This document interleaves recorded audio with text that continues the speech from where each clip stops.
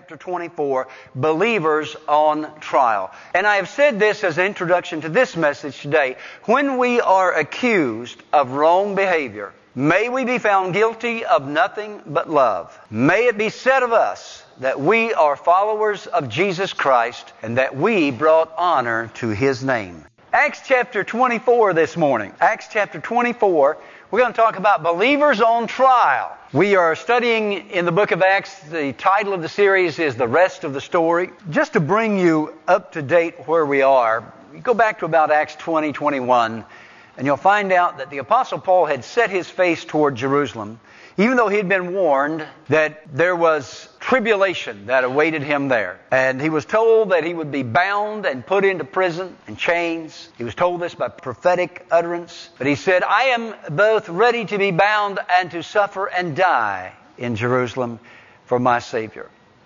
So he had set his face and no one could deter him or turn him back. I've even heard some people say that they felt like that Paul was out of the will of God by doing that. I say that's easy for you to say. You know, it's always easy for us to call it for somebody else, isn't it? You know? But how do we know? How do we know what God has spoken to them? I'm glad I am not your Holy Spirit.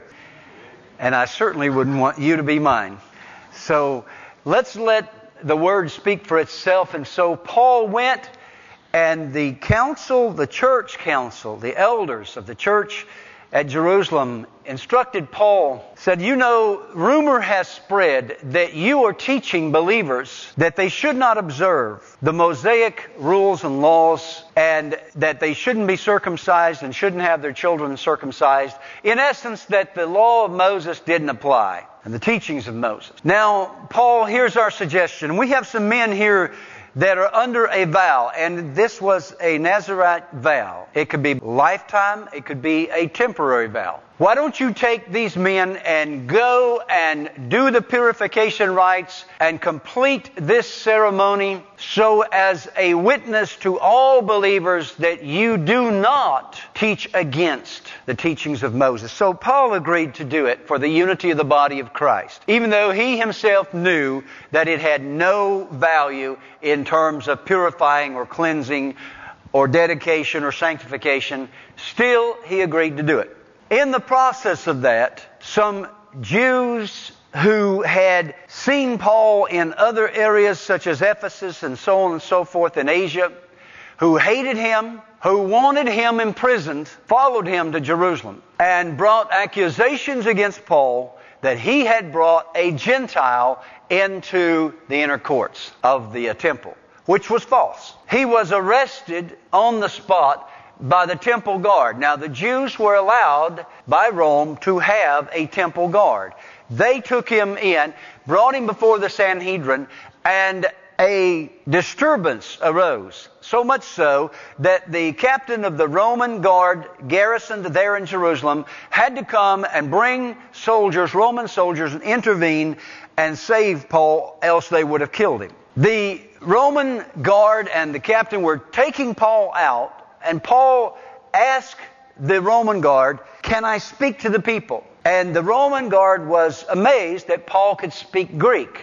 Well, Paul was fluent in Greek, Hebrew, Aramaic, and I don't know what else. And so he allowed Paul to speak. Well, they listened to Paul for a little bit, and then it just got out of hand again. So he just took him and put him in chains. He bound him, had him stretched out, and was set to administer discipline to Paul in the form of a whipping. And Paul looked at the guy, the soldier who had bound him and tied him up, and he said, is it lawful for you to do this to a Roman citizen? Well, they knew immediately they were in trouble, because the Roman law specifically stated that you could not even put a Roman citizen in chains without a hearing and a trial.